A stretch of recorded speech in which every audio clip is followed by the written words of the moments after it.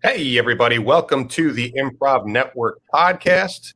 This is a series of conversations aimed at building stronger connections throughout the improv community. I'm James Quesada. And I'm Bob Wick. Excuse me. And you are listening to me talk. Delicious noise. We are your education team for the Improv Network.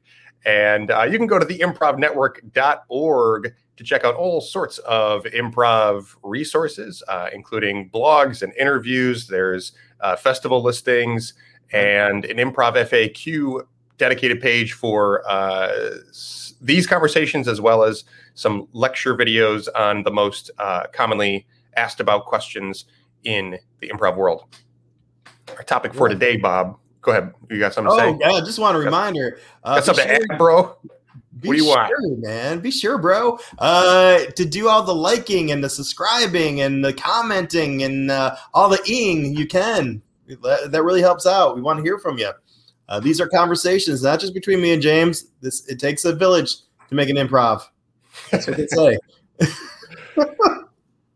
Yeah, absolutely. I mean, we stopped saying this during the live streams, but you are more than welcome to chime in with questions of any kind during our live stream, regardless if it's related to the specific topic we're talking about. If you just want to throw questions in about improv, whatever it might be, go ahead and comment, and we'll either get to it in the episode or we'll flag it as one to cover in a future episode.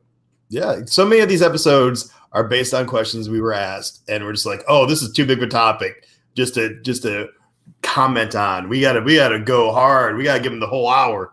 So let's do it. And we're going hard today on a pretty commonly asked question. A lot of people ask about bulldozing. And bulldozing is what you call an improv, somebody who's just plowing through a scene, or, just way too active, abrasive energy, overwhelming, Right. Basically, they're in business, what wrestlers are called. They're going into business for themselves. They're not listening. They're not being a good scene partner. They're negating or denying anything that's given to them because they have a story they want to tell, and they don't want, or they think they don't need their scene partners to help them do this. I've seen bulldozers so bad they don't realize they're bulldozing, but even negate because for example, no, we're at a farmhouse. We've never talked about the farmhouse. No, the door's over there. No one has done any object work to tell where any of the landscape is. How can you tell me the door's not here? It's a really frustrating way to play if you're the other performers with the bulldozer. Yeah, absolutely. And honestly, there's no real easy answer because it's just tough to deal with. But we will hopefully cover some things that will help just make it less frustrating, or that you can kind of fall back on and try out if you're in that situation, or if you are that person that is unconsciously bulldozing and walking off stage being like, God, why did I just do that? Yeah. Speaking of which, so Bob, let's talk about some of the reasons that this happens. Like, why do people bulldoze? Where does this kind of energy come from? Yeah. I'm gonna be honest. I just did it a little bit there. I've usually, for me personally, my personal experience, if I've ever bulldozed, is because I was so inspired by something. I just wanted to play this game. I wanted to do it takes over you. It sucks, and you have, and it's usually someone who's comfortable on stage, or maybe newly comfortable on stage, but hasn't had enough stage time to realize what they're doing, to catch himself in that moment.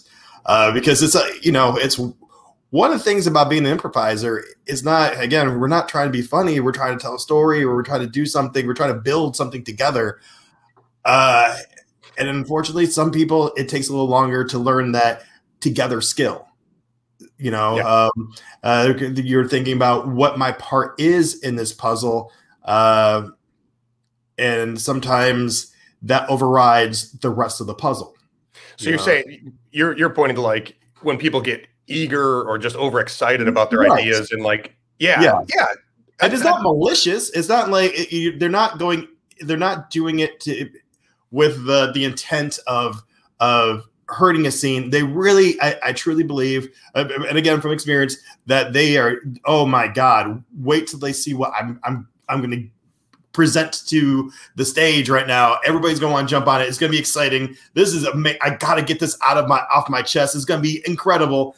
And sometimes, because of the overexcitement in the presentation, it's just too much for everybody around them, or because they're so excited, they're not fully communicating what kind of premise or what they're trying to get out.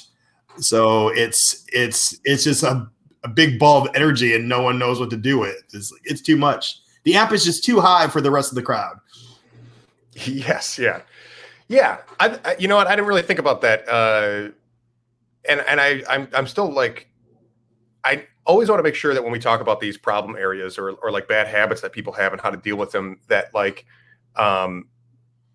we remember that like most of us are guilty of this. Like any given topic, if we're going to talk about it, most of us have been guilty of it.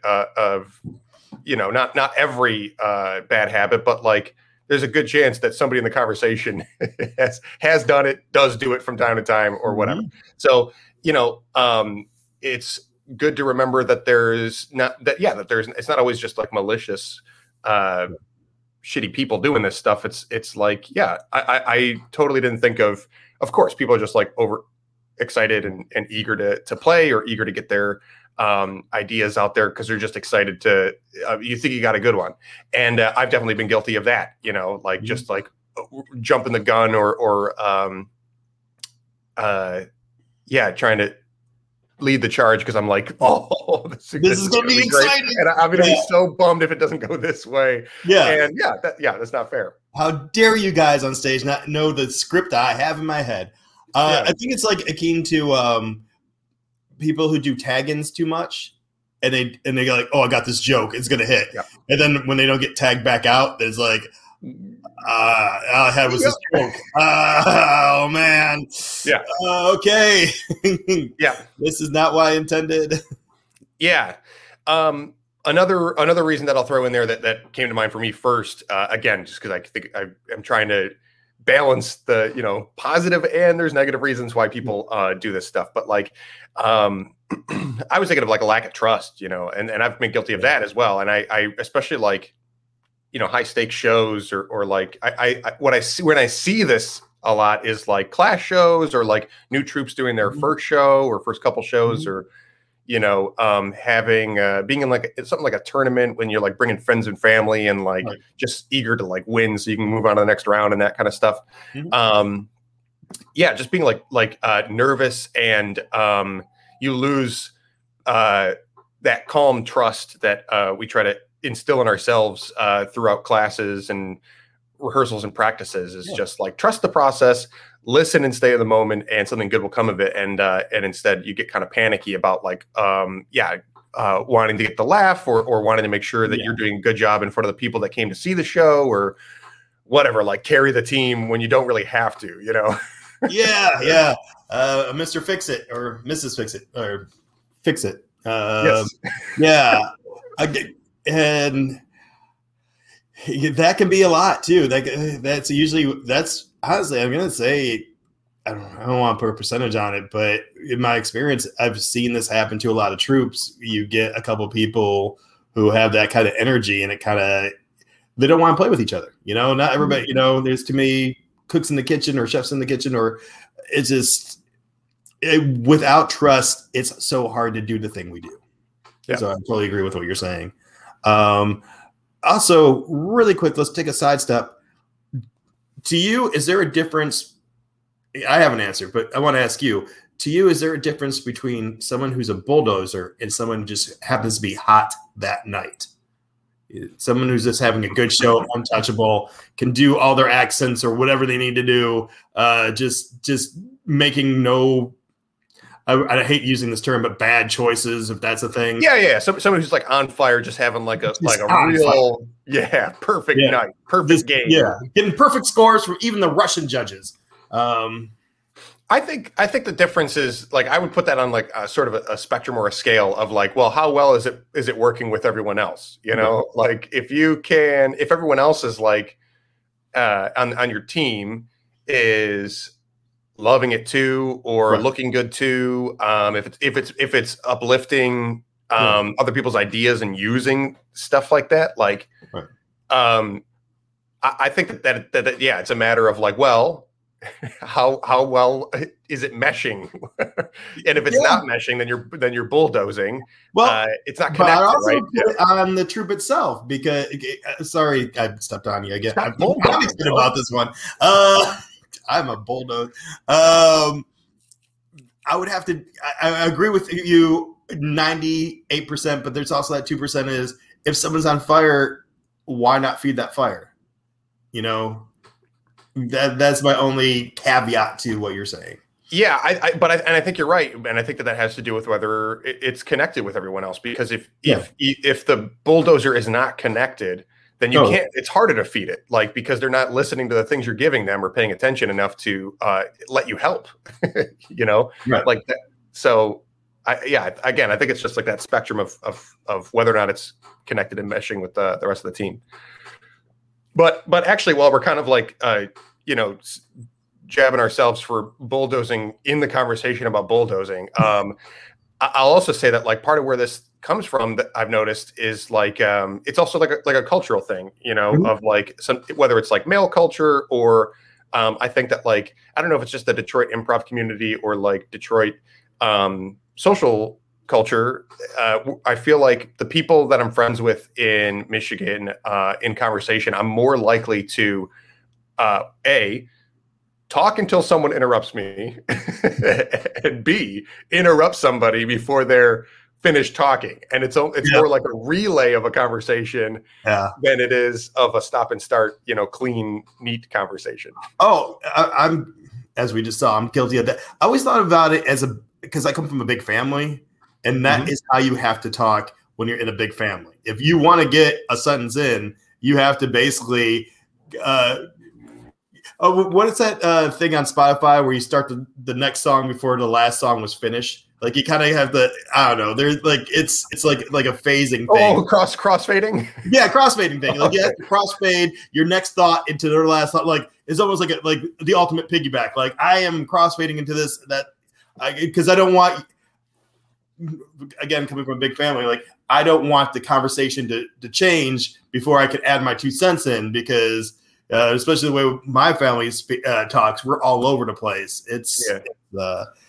So you don't want to be that person like, oh, I really had a cool thing or a thought about this last subject, but that was 3 subjects ago. You don't want to bring it up now because then it'd be weird. Well, that's so interesting. Well, so side note, I think it's really cool that I didn't know Spotify had a crossfade option because I just have the free account and I'm on Apple Music more. But that's like shuffle or repeat, but crossfade is an option. Yeah, that's a great option. But so but what you're saying is okay. So we have like this culture of interrupting each other, and it's not a negative thing necessarily if everybody is behaving that way. It's just the norm, right? And what you're saying is that like so threads of the conversation start to blend in with each other, and you didn't finish what you started saying, but so to me, what I'm realizing is that like that kind of conditions you to like. Get better at letting go of where you were going with something, right? Mm-hmm. So like it seems like it would be no one's finishing their topic and it's negative because you're always interrupting each other and whatever. But actually part of the thing that carries over to improv in like an interesting side effect is like you let go of your need to finish what you started. Also, as a group mind, you're staying on a topic rather than going all over the place. So you have one clean thread. Yeah. So it's just a different way of mind melding. Yeah. But what I thought you were going to start dipping into is other reasons I've seen people bulldoze, and it might be connected to lack of trust, but also it's either they are I don't know misogynist. I think would be like a misogyny or without even putting gender into it, people who need high status and ego based, an ego based way of play. Hey everybody, I got this. Just follow my lead, and this scene's gonna be awesome. Type play, which some people enjoy playing with those kind of people. I've never been that guy who has enjoyed that. Wait, it's like some people are like, thank God, take the lead. Yeah. They like to add on. They're like, you know what? You start the main course, and I will. I'll bring the salad. It's gonna be a kick-ass salad. It might be better than what you cooked. You might suck at making ribs. I got the salad. People are gonna talk about the salad. I'm not gonna talk about the ribs. That is very true. Yeah. People are like, I'm not going to be there in the first scene. I don't want to start a scene. I hate going first. Somebody please go first. I will support when you're out there. And on the flip side, I've seen people get conditioned to always starting a scene because they are in a group where they're the only ones willing to do it. And and I want to call that bulldozing. It is kind of like they got pimped into being the lead all the time, which also becomes frustrating for people who naturally wasn't interested in doing that 100%. Yeah. That's a lot to put on one person's shoulders.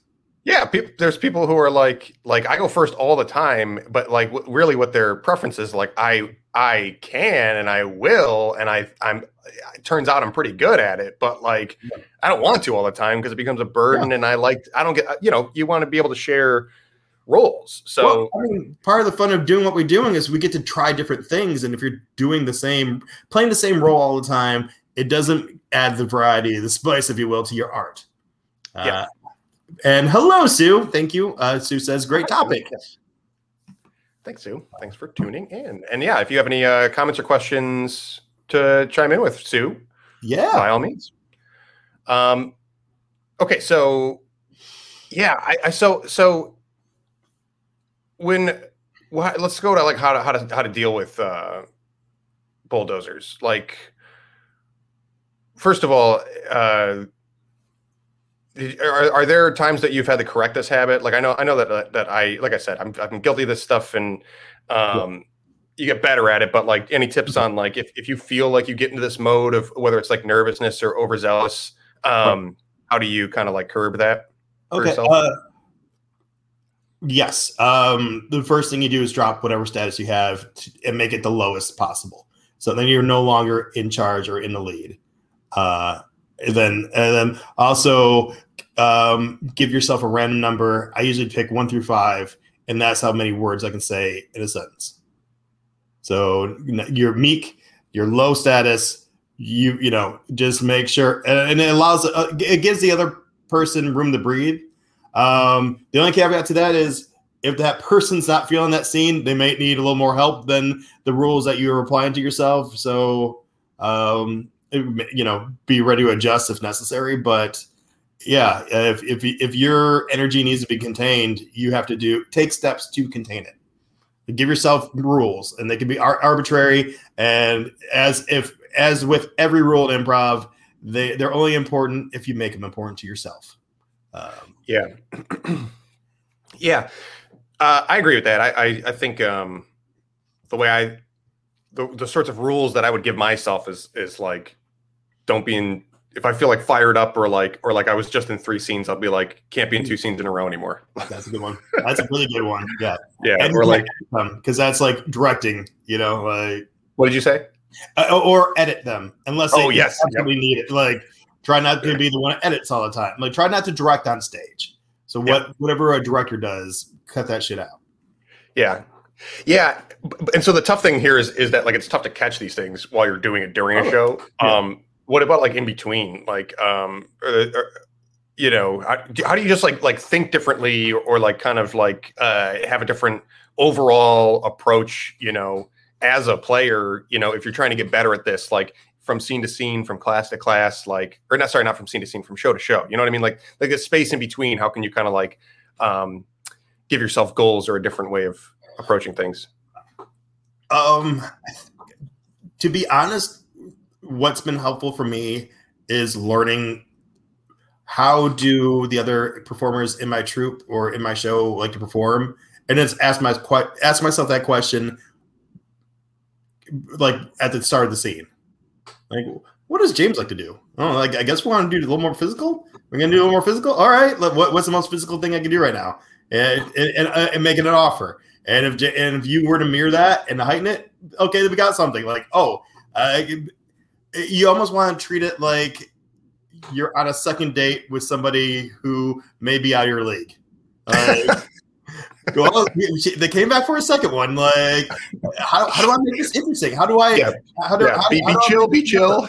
Be cool. Don't talk about yourself. Don't talk about yourself all the time. Don't make it about you. Be cool, but don't be boring. Don't be boring, but be cool. Be cool. Don't be boring. Let's be fun. Let's be playful. Let's be sincere. Yeah.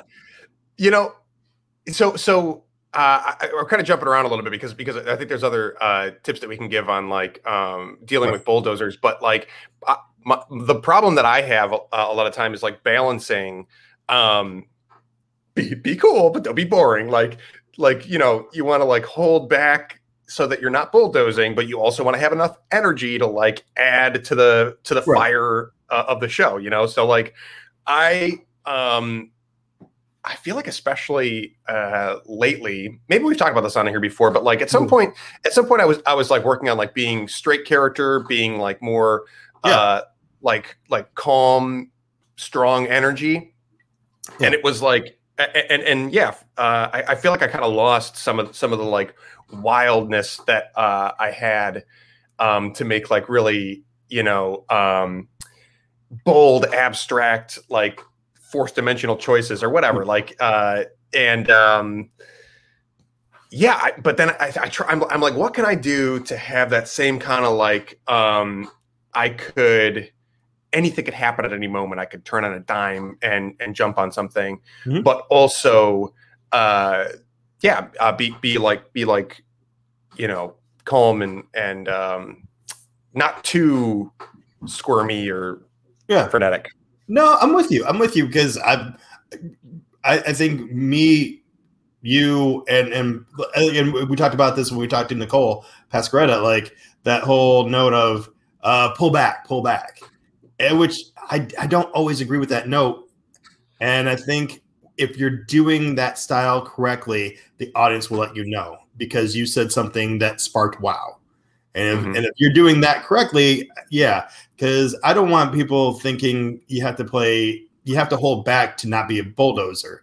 To me, a bulldozer is somebody who doesn't want to play at all. If you're being too playful, maybe that's a version of it, but I don't think it's as I don't know. It's as I don't know what I call it, intimidating. I don't know what, but it's not, to me, it's apple and oranges. They're still edible, but not the same thing. I don't know where I was going with that. I just had to stick that landing. But I think that's like such a great, useful distinction is that actually a bulldozer isn't playing too hard. They're not playing at all enough. They're not playing at all. They're not really wanting to play. They're not playing well with others. That is really it's the difference. Playing is playing with. I like this question. So Sue asks, I worry that the audience gets uncomfortable when a bulldozer is on stage. What's your opinion on great strategy to curtail someone's bulldozing without the audience noticing? Think the audience will only know that they should be uncomfortable with the bulldozer if the rest of us let them know. I mean, I'm sure there might be, depending on, I guess it's, depending on the circumstances. But one of the things I love to do, it was what I call the Edith bunker. So if you ever watched All in the Family, Archie's is big. But if you watch the show, Edith always has the funniest lines without being confrontational.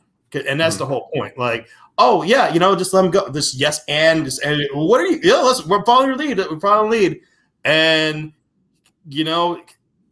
it's been my experience. They'll always run faster than they can, and there will be a trip up part, and that's when you can have your moment, or you can just be entertaining from the plate of a spot of low status. For example, Bulldozer comes in, accuses you of breaking their lamp.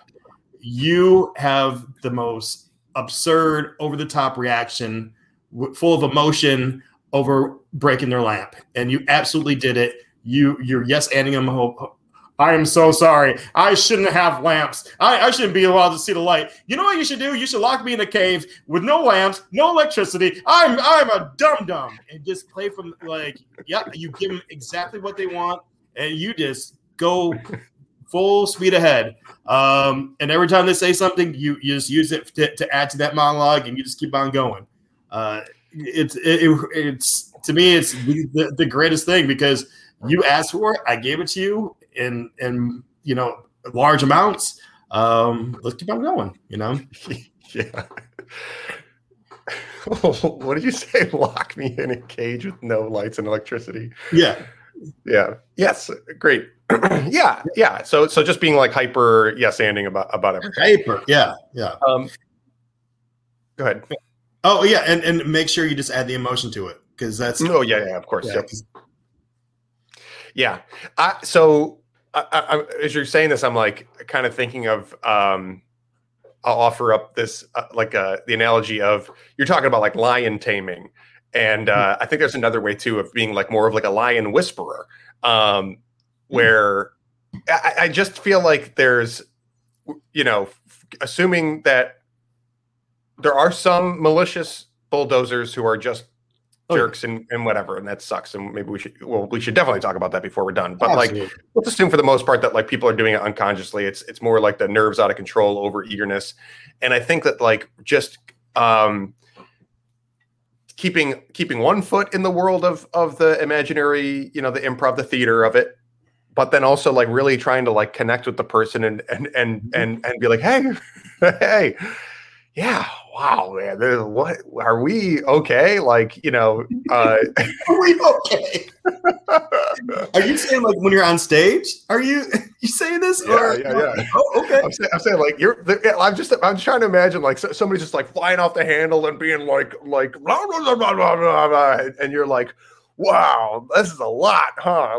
But really trying to like connect with them. And like I said, 1 foot in the theater of it. So I'm not using any specific examples of like what the scenic context is, but like, I think just trying to like make the eye contact with people and connect with them to be like, hey,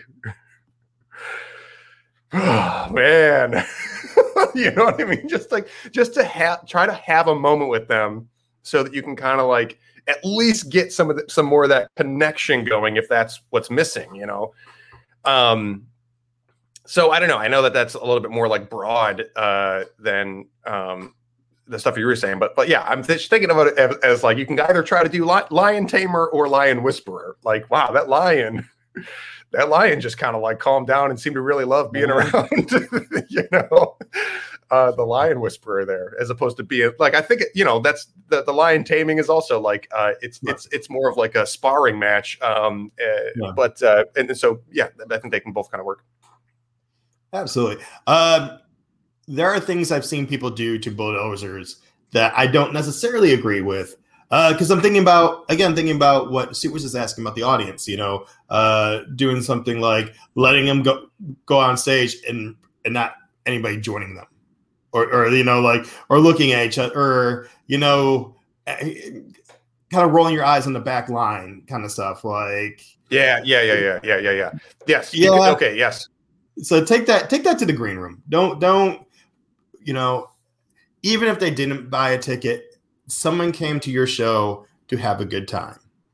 If you are throwing a party and your kid starts being an asshole, you don't make the party about your kid being an asshole. You take the kid to the basement You lock them in a room with no lights, no electricity.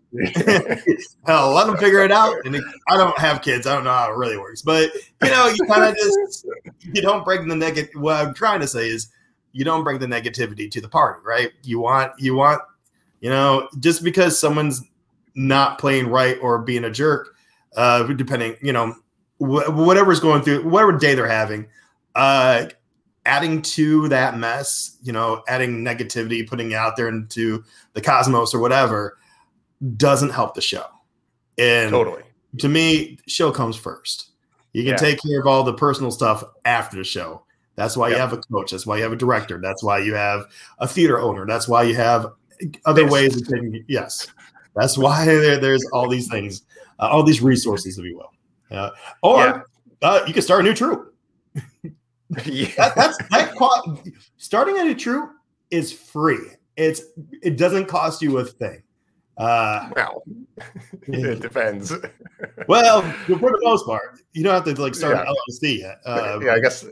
Right. For the most part. Yeah. There's no cost to just being like, we're a team and this is our name. Right.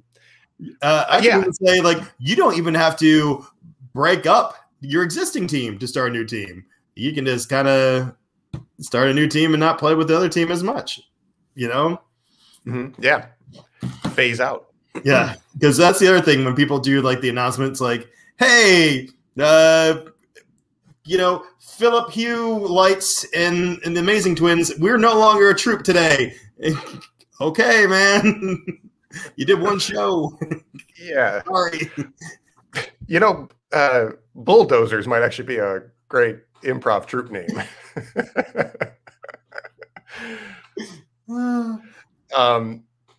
So real quick, just to add on to what you were saying about and answering the specific part of Sue's question on the audience and being uncomfortable is that the audience probably notices this bulldozer bulldozing, and maybe they don't. But either way, you don't want to add more attention to the fact that it's a problem or reveal that it's a problem. So whatever you do, just know that they're probably the audience already notices, and even if they notice you kind of dealing with it, like Bob said, it just you don't want to add to the problem of it. So as long as you're doing what you're doing on stage in earnest, trying to connect with the person, trying to play honestly and with from your side, then I think that it's fine that the audience might be a little uncomfortable or notice it. You can't avoid the noticing. Yeah, but you can avoid making it worse. And when they do, they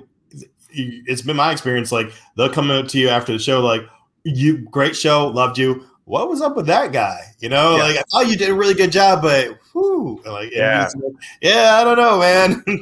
Yeah, that looked tough, huh? That's that guy. And yeah, but you don't want to make it every like you said. It's not, the party's not about your kid being an asshole. You don't want to make it an us versus them punishment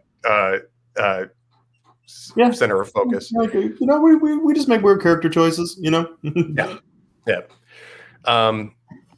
Okay, awesome. Yeah, and then Arnold also commented with some thoughts here, suggesting breathe a bit and give others space to set up. Yeah. And then also sometimes it's stepping in front of the bulldozer to let the person on the bike cross in front, which that's awesome. An awesome analogy too, is that that's a great analogy. Arnold is it's also about not everyone's good at dealing with bulldozers. Not everyone's style is so lots of people have either subtle energies, more nuanced, or sometimes what you're looking to do is giving room for the rest of the team to play, so you might maybe what Arnold is talking about is you kind of buddy up with the bulldozer to kind of be their foil, so that you can build in a scene or whatever, the relationship of the one who pulls them aside and is like, all right, let's chill out here for a second, or let's see what they do, right. Let's see what they do about this, so you kind of give the reins to the situation a little bit. I like that. Yeah. Let's see what they do. Let's be the audience room. Can we? Let's have a seat in those 2 empty chairs on row 3. Yeah. All right, that's enough screaming for the day, I think. Right. What do you have to say about that, everyone else? Yeah. Yeah. And then, I think going back to this, Arnold's other comment about like breathe a bit and give others space to set up. I think that's ultimately like probably the best boiled down mantra for it is like you just got to breathe, and that's why I think it is. I sympathize with people, especially early on, who are in classes or doing their first shows that are having this problem or dealing with somebody on a team that is because like some of it is just like just getting the reps of the stage and being like under pressure, you get used to it. And it draws less negative side effects the more that you do it. Yeah. So breathing and giving others a chance to set up is the thing to do. And sometimes it's hard to realize that in the moment. Oh, I absolutely agree. I think that this is another cause of it. We talked about this so many times. I think people start improvising and I think they think the job is you have to continuously talk throughout the whole scene or you're not doing your job. Yeah. And and every line of dialogue has to be this witty, funny thing or you're not doing it right. Rather than, take your time. Let's build up some tension. Let's breathe. Let's do that object work thing we're forgetting to do because we're 2 talking heads. Let's do something, let's make it visually interesting and let's take the audience for a journey rather than like bombarding them with dialogue. Yeah. So I want to throw a couple other ideas on like dealing with bulldozer situations because let's talk about the malicious side of it, right? So it's just like you can't connect with them; it's not happening. Like 2 things I want to throw out there. One, which is very risky. So just as a disclaimer at the top of this is like you could try to just like do what they're doing. That was gonna be mirror.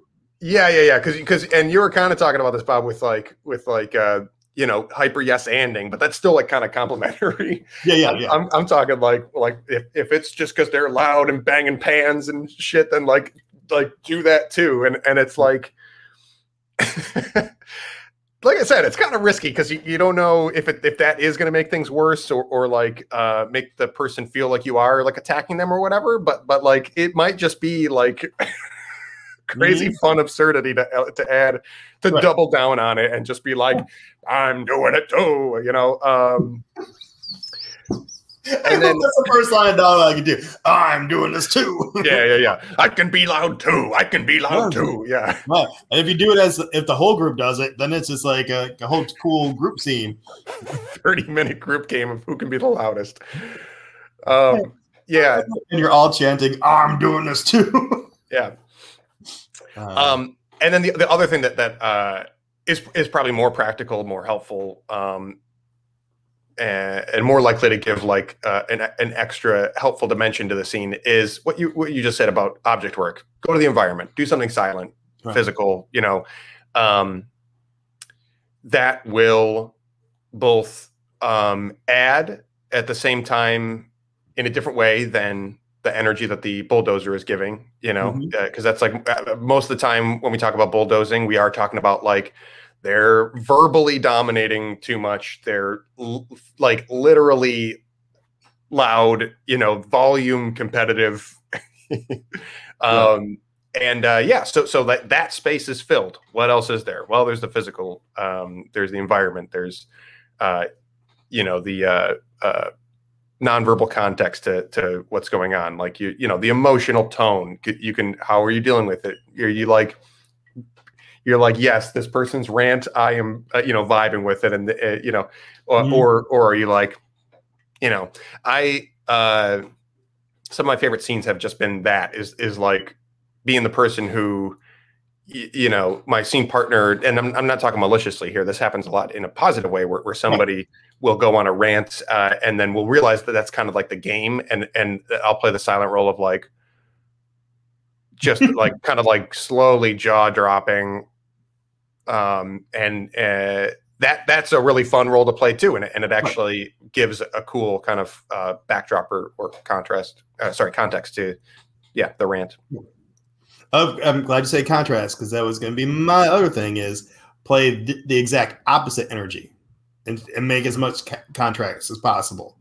Because again, well, that's not defeating. That's also complimentary. Even though you're being, I like to play. What am I trying to do? Yeah, curl up in a ball in fetal position in the center of the stage and don't move. Yeah. But what are you? Paint me a picture of what you mean. Like, what would be like the opposite energy? Is like really meek or like what? Yeah, or just if they're being mean, super nice. Be Ted Lasso. Do take whatever the core of their character is, their point of view, and contradictory, be contradictory, like, but not in a way where you're butting heads. It's just like, oh, this is just how I see the world. You do you do me. If they are the kind of people who also use their stature, make yourself smaller, especially if they're smaller than you. That's awesome. Yeah. All those little things. Try to do reverse physicality. So if they're sticking your chest out, put yours in, like over. Yeah. So you basically, it's in a way, it's kind of mocking too. But you try not to do it in a mocking manner. But yeah, it's very clown to me. Like what you're talking about, like where like you have, or like it's Bugs Bunny, Daffy Duck, right? And that's like a clown dynamic too.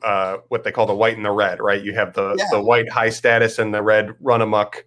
And it seems like mocking, but it's actually very cooperative, because like the more status that the white clown wants, the more disaster that the red clown can bring to it, right? Is like the more you want, the more you have to ruin.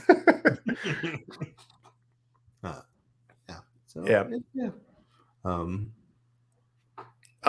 don't know. Any other thoughts on just like the malicious situation? Because I know that is maybe what I'll say is that like it's I think, I guess again, I don't want to paint this in like too negative of terms, but like you get to kind of watch this like train wreck, right? So like you're on stage and you can kind of just enjoy like being like, wow. Yeah.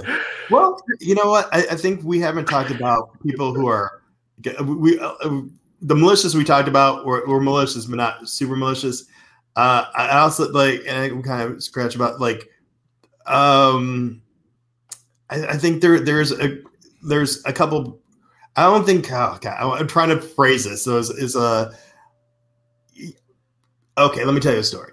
When I was taking classes, there was another class who had a couple of gentlemen who just went through divorces at the same time, and they really clicked. And I think all their comedy came from their pain, and I almost felt, and I'm pretty sure I'm right. It's been 15 years, so I don't want to point the finger, but I felt even that young that they were abusive to female performers, because they would always put them in positions of being, the crappy girlfriend, or the dumb blonde who doesn't, who just wants me for my money, like all this stuff, stereotypes that aren't true, and have no place in 2021 being on stage or anywhere else.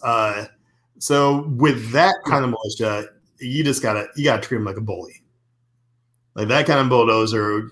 That one, that then we stop playing. Like that's if you can get through the show, that's when you talk to management, you talk to whoever will listen.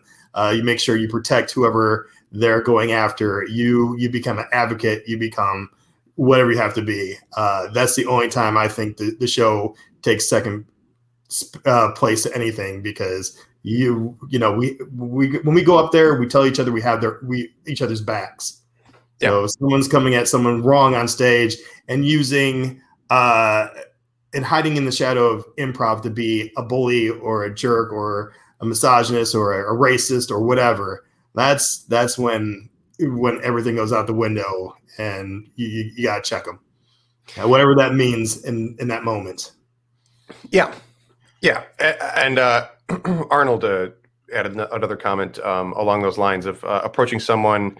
Sorry, actually, I misread this, but he's talking about on stage approaching someone as you would if someone was behaving as they are in real life.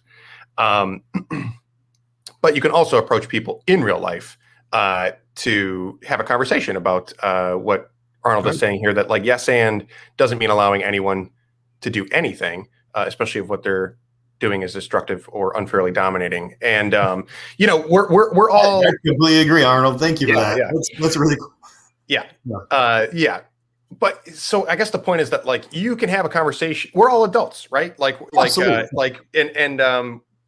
There you should feel, hopefully, in a perfect world, you can go to the leadership of your theater or your community, whatever it may be, to really draw a line if what's happening is not going to change and is threatening or dangerous. But at the same time, like we're all adults and we can have like conversations with each other to approach these somebody like the people that you're talking about. It's just like, hey, like I just kind of noticed this and I just wanted to talk to you about it because like I was curious what's going on and like if you felt the same way, or if there's anything that we can kind of like do about it that might be a little bit more healthy, or to work with everyone just so we're not making each other uncomfortable. You know what I mean? Like just like really try to have like empathy and patience enough with each other to have a hard conversation. You have to decide. I'm sorry. You have to decide if this person is doing it out of ignorance or out of hate or out of what is there, and then act accordingly. Because in theory, we should all know the people we're playing with, but sometimes that doesn't happen. But if someone makes a mistake or is making a mistake without them knowing it, sometimes having that, sitting down and educating them could really open their eyes to something, and you could really be helping them. Or if they're just a prick, maybe the conversation should have someone there who's in the seat of power to, kind of hash this thing out so it's, it doesn't progress, or, we can check this behavior. Yeah. Because if you're comfortable it takes courage to approach somebody like that, courage and patience and empathy, and those are not always the easiest things in a confrontational conversation. But if you feel like you can have that conversation, then I feel like it's good for it might be the best thing for someone or both sides of the situation. But not everybody is comfortable having this conversation, and it really isn't it's not your responsibility as like a player at a theater, or especially a student, to have that conversation. So if it feels like it's a conversation you can have, fine, but it's not on you to make sure that you do. That is not your responsibility if you don't feel safe. Yeah. But if this is someone you've known for a while and you consider a friend, if you feel comfortable, yes, please. Yeah. And I guess going back to what you said too is that like, is this person doing it is this person a sociopath? Right. Is like maybe not. I just feel like, yeah. Are you a sociopath? Because if not, I'd like to talk to you about your behavior. Yeah. Frank, can we start here? Sociopath or not? Not. Yep. Great. Okay, let's keep going. Yeah. Okay. But I just think that like approaching, if you're going to have a conversation, and honestly, this is probably advice for like teachers and leadership too, is that like, when you approach somebody, if you're going to have this conversation, whichever role you're in, do it from a place of assuming that there's a good person here who is expressing some bad habits, for whatever reason, and you don't need to go into it as an opponent, right? Or you know, as the one who's right. Go into it as a conversation and start by trying to connect as a human being, right? And be like, I assume that there is some reason why this is happening, and I want to know if we can make it better and hear each other, you know? Yeah. Bulldozing, huh? Yeah, I feel like it's always what it comes down to, right? It's such a slippery slope. Is that like there's these little nuances, sort of, yeah, and then really at the end of the day, it's like, man, like where do you draw the line? And to quote Jess K is somewhere you draw the line somewhere, somewhere there is a line. Yours.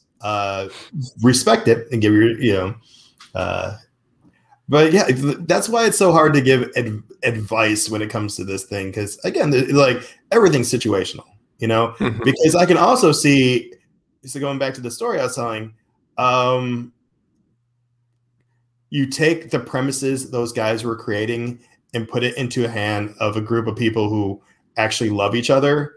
And you can make some really interesting comedic scenes out of it. Like if you and Julia if you were playing a shitty boyfriend, I think Julia can spin that to the gold, because us as the audience know that when you guys go home that night, you're not that guy, like it's not coming from a place of hurt or whatever. You're not compensating. You're just playing. And there's a difference. Yeah, absolutely. And again, on a similar note, these comments are coming in like perfectly timed. Kurt says, any tips on delineating my character is misogynistic versus I am misogynistic? And that's a great question. Character would be my first. Yeah. Well, one, if you're asking that question, you're in a better spot, right? Like you're automatically like examining where are the things that you're doing on stage coming from, and so you're probably at least leaning on the side of it's your character, not you, right? Another thing that I'll throw in there too is that like, I've definitely had sets where I like did something as a character and I think that I was going for humor that like was actually coming from the wrong spot. So it's like my it's not that my character was being misogynistic. It's just that the like game or the humor that I was playing into, maybe I expected a laugh on something, and then it made me reflect afterward of like, why did I think that was like funny? Like, And so that's like, I think asking questions of yourself like that as a player is like, where are you expecting the humor to come from? And we talked about this in a great episode with Molly Alampi. I was thinking about that. Yeah. Because what's the joke? Yeah, what's the joke? But I think, and I'm glad we actually got to this, because I don't want people to think that we have to take all these kind of characters off the table, because these are actual characters. These are people you would see, hopefully not often, but plausibly see in your day-to-day life. So if, to me, that's fair play. And if your scene partner is comfortable with you doing that kind of character, that's step one. Also, I think if you play that kind of character, that character has to lose. Whatever that means in that scene, that character has to lose or be taught a lesson or get put in this place. It can't just be a 5-minute scene where a misogynistic character makes fun of a female.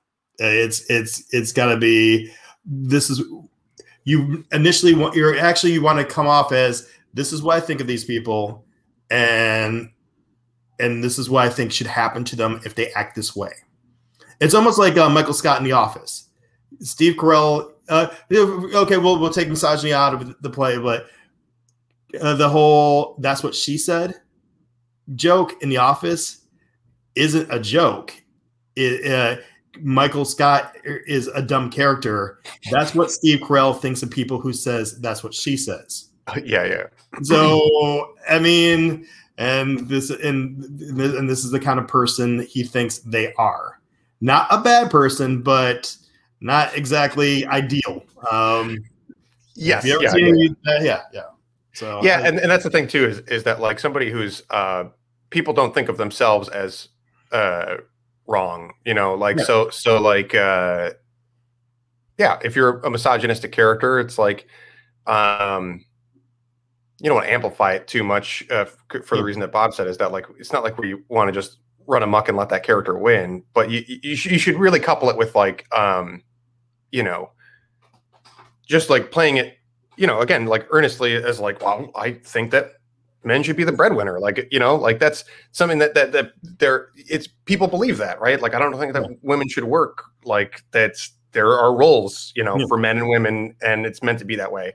And like, you have to understand that character like actually thinks that, but like, so you have to balance playing it that way, but also leaving room to like, you're examining it, not defending it, right? Yeah.